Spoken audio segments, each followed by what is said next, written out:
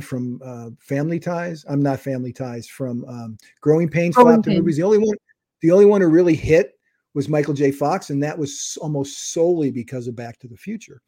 So when Willis comes along and makes the jump, and his first two movies not successful, Sunset and Blind Date, they weren't that successful. Everybody was thinking he was going to drop. Then Die Hard comes as his third movie, enormous global success, and then he's off to the races. So much so that when he was thought so highly of by Hollywood producers, not Hollywood as the journalists and the mavens walking around there. He got paid $5 million for Die Hard, which at the time was the highest salary ever paid to an actor. The guy had been a TV star and had 2 bombs at the Cineplexes.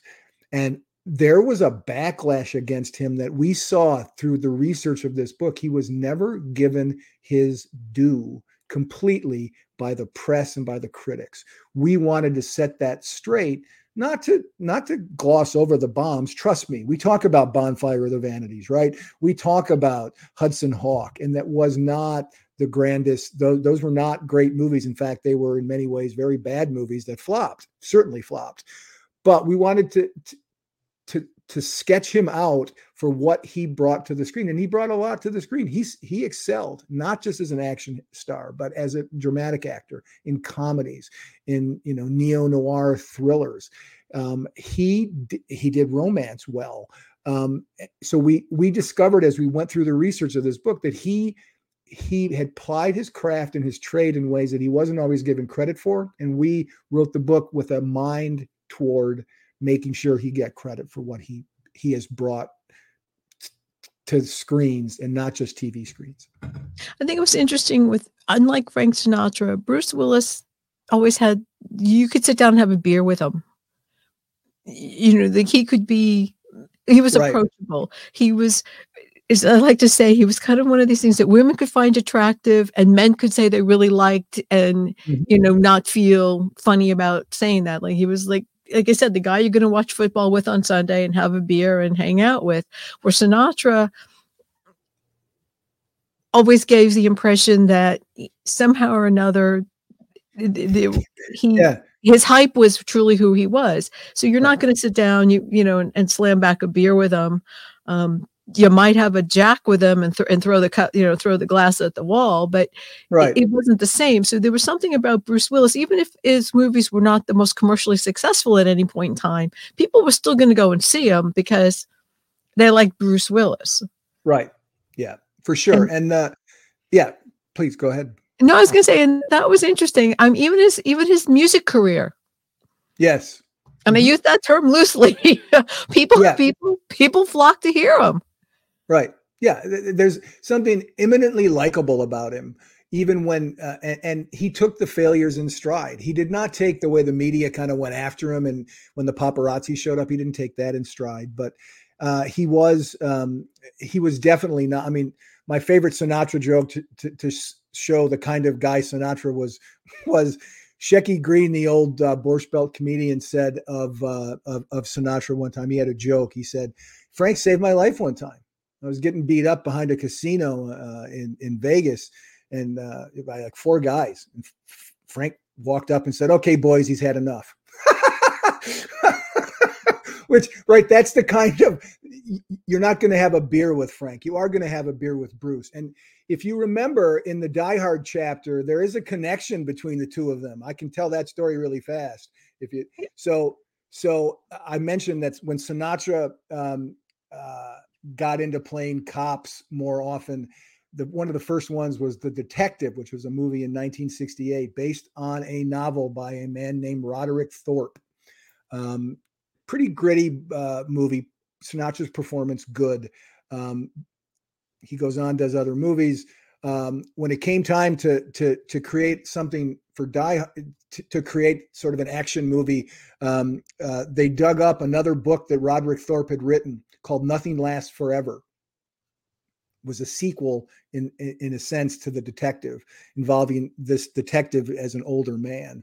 It got changed to Die Hard. The the name of the detective was changed to John McClane, but it was still technically a sequel to The Detective. Guess what? Sinatra's contract from 1968, this is now 1987 when they're doing, development of Die Hard, almost 20 years later. Sinatra's contract said if they ever made a sequel, right, involving the character, he had right of first refusal of the part. So as Warner Brothers is sitting down trying to figure who's going to be the guy who's going to be John McClane, they were contractually obligated to offer it to Frank Sinatra, who was at that time like 72 years old. Here was his response when he got asked. Love it. He said, "Nah, I'm too old and I'm too rich." That's Frank.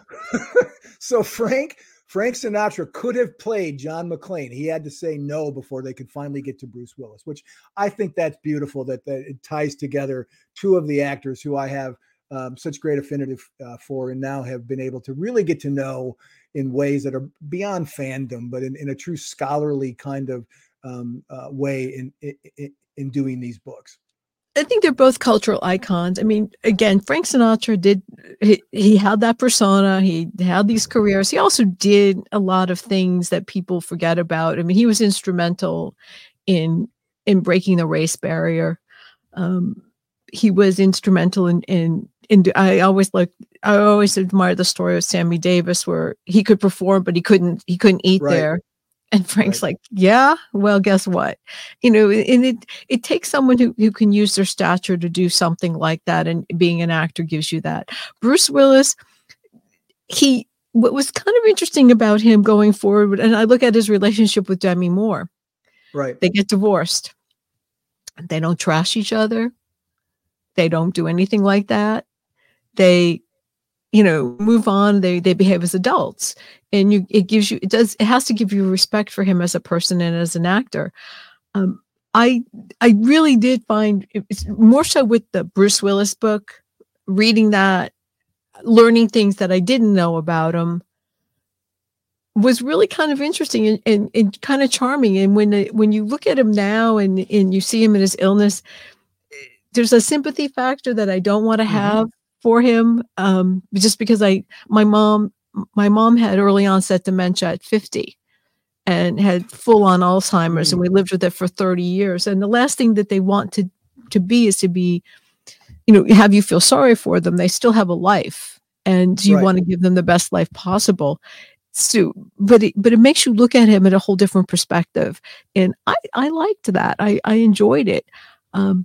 It's very different than Bite the Dog, these books, but they're informative, and I enjoyed it. And not just as an actor or a writer or whatever, but just because getting to know the person behind a little bit better.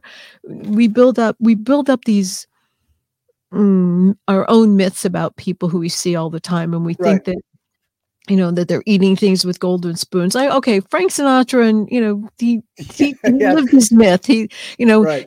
His half of what you read about him is probably more than true, but you build up these things about these people, and you forget that they're people. Right. Yeah. And that was kind of cool. Yeah, and that was one of the things again that we try to do in all of the books is find the how did the films get made? How did the actor get cast? I mean, one of the things in the Sinatra book is how many times he came up against Marlon Brando. It's one of the reasons he couldn't stand Marlon Brando when they did Guys and Dolls together, because every time Sinatra wanted a role, Brando ended up getting it. So there's that human side, as well as that through line, as you mentioned very, very kindly, that there's a connection, and reading them chapter to chapter does help you understand sort of the arc of their life. There is an arc that we tried to get, both an arc of their life and their experience and how they developed, but also an arc of the kind of roles they took and what that meant in terms of what they were trying to accomplish in their careers. And I think at the end of the day, that's what we were able to get in both the Sinatra books and the Willis book, was a portrait of the artist, not just the actor or the singer in the case of Sinatra, singer, and the action star in the case of Willis. And I'm going to do this right now in front of all of your listeners and viewers. You are not allowed to. I'm making this thing. You're not allowed to buy this book. I'm going to send you a signed copy from me and Jim. So you cannot buy From Connery to Craig, the James Bond film series. You heard it, listeners, viewers. Angela can't buy the book. You know what's cool about when I lived in Palm Springs, I went to the Bob Hope house where they filmed parts of one of the Sinatra and that Lautner Rock. It was like the big thing at the Rock, where he meets Pussy Galore, Trina Park. And Trina still lives in the desert. But the funniest thing was Dolores Hope at the time at that rock. It was her house and she could do anything she damn well pleased in her house. But she had that rock lined with Beanie Babies. Dolores loved Beanie Babies. And we go in for a party, which one of the first times the house has been open during Modernism Week. And people are going, oh my God, this is horrible. Like she's got Beanie Babies on the rock. I'm like, if you want to buy the house, I said something. I said, if she wants to paint it pink, that's her prerogative. They're like, oh, but it was just funny. It's funny how the locations and actors and things all fit together, and it's cool. I really enjoyed it. And we forget that our legend is their life, right? I mean, they don't owe us to keep pristine the rock. She can do whatever she wants with it. It's her life. Oh, the Beanie Babies. When Dolores passed on, the Beanie Babies went to Eisenhower Hospital to the Bob Hope and Dolores Hope wing. But it was just so funny to see. But that's the other thing about these books that you wrote, that these people, we don't own their lives. Right. They have a right to privacy. They have a right to their own life, and however they live that legend is up to them. I thought both books were very interesting to read. I did enjoy them. I'm really looking forward to Robert Redford. Yes, that'll be and again, he's retired, so right, the book's not going to become outdated the day after we publish it.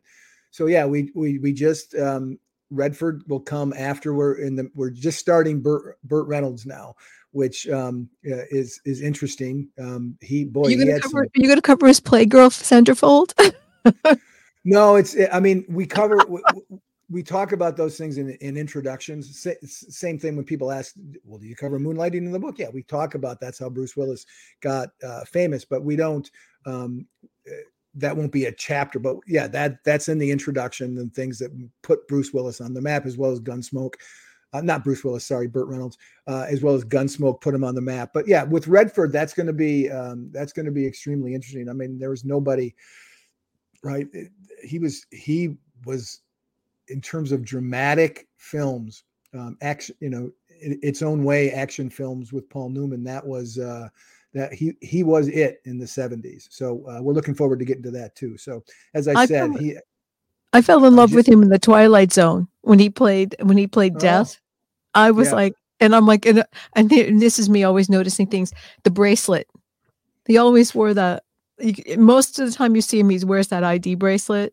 And I'm like, that fascinated me. It was like Elizabeth Montgomery wore the heart necklace in Bewitched until she got divorced from her husband, William Asher, and then they were still working together, but she stopped wearing the necklace. It's stupid little things like that fascinate me. I don't know why. No, that's a very acute sense of seeing everything that they want you to see. So that's good. Or maybe they don't want you to see. Everything they don't want you to see, but I think everything you wanted to see was it really in this book. And again, there are three to play with here. There's Bite the Dog, which I really did enjoy. The Bond series, which I'm looking forward to reading. Frank Sinatra, which I did read and I really found it intriguing. And Bruce Willis. And as I read that, it was kind of a bittersweet book to read, but I enjoyed it. I really did. I don't know what to say other than this was, to me, just a great interview. I had a wonderful time. I hope you did. Too. I had a great time. Is there something we didn't talk about? No, we hit about everything. I mean, you got through all the books, and I got to tell what I consider to be the best stories about them, and some I even forgot. So I got to talk. And I got to talk about how I reconnected with my wife, which is awesome. So. Which is kind of cool. I met my half on Tinder, so there you go. Yep. You never know. Nope, you never do. But I will say this leaves the door open to have you come back. I hope you will. I really, is there a website where people can find the books, or do we just go to Amazon? Yeah, Amazon's the best place to go. You can do a search. I mean, you can search them by the titles, or you can do a search by me by name, and then list all the books that I've written on Amazon now. Although, that's the way to do it. And we'd be thrilled, honored if anybody, heard anything here that makes them want to grab the book. I'm forever grateful to you, Angela, for not just taking the time to interview me, but I mean, truly to be prepared. I mean, that's yeoman work to read 3 books in 2 weeks, especially this behemoth here that could, if I didn't like it so much, it could be a doorstop. But I really appreciate that. I got to tell you, when you do the research, you learn so much about people, and you discover things. And I never had a research assistant with the other show because I like to do it. And I interviewed one artist, and I said, "Well, I heard that in the 2nd grade you played flutophone and you named this painting after your father." He started to cry. And I'm like, "Why? Why would you cry?" And it was because somebody bothered to find out more about them. And it goes back to what we said earlier, when you allow the person who's interviewed to be themselves, you get a much better interview. And I enjoyed every second of this. I truly did. I recommend the books. It's easy if you go to Amazon and you type in the name, you find all the books. Some of them are available on Kindle. Amazon Prime gets them to you in a day, thankfully. Yep. and that's the way to go. But Gary, I appreciate the 30 minutes that we were going to start with, which has now gone over that by a lot. I'm not good with numbers either. That's why I went to law school. And it still seems like only 30 minutes. So that is, I'm happy. Thank you so very much. Again, and don't buy this book. I'm going to send you a copy. So when we're done here, you're going to send me your address so I can send you one. Well, I want you people to buy this book, and really that book. They were great reads. I'm looking forward to seeing what you and your writing partner will do next. I really had a great time, and I thank you again for joining Colliding Worlds. Thank you for having me. I'm glad we collided. So am I. This has been great. Hey, everybody, this is just another adventure. We've got much more coming up. Stay with us. But Gary, thank you. And to all of you out there, get out there and read a book. Try something different. Amen. Have a good one. We'll talk to you all later.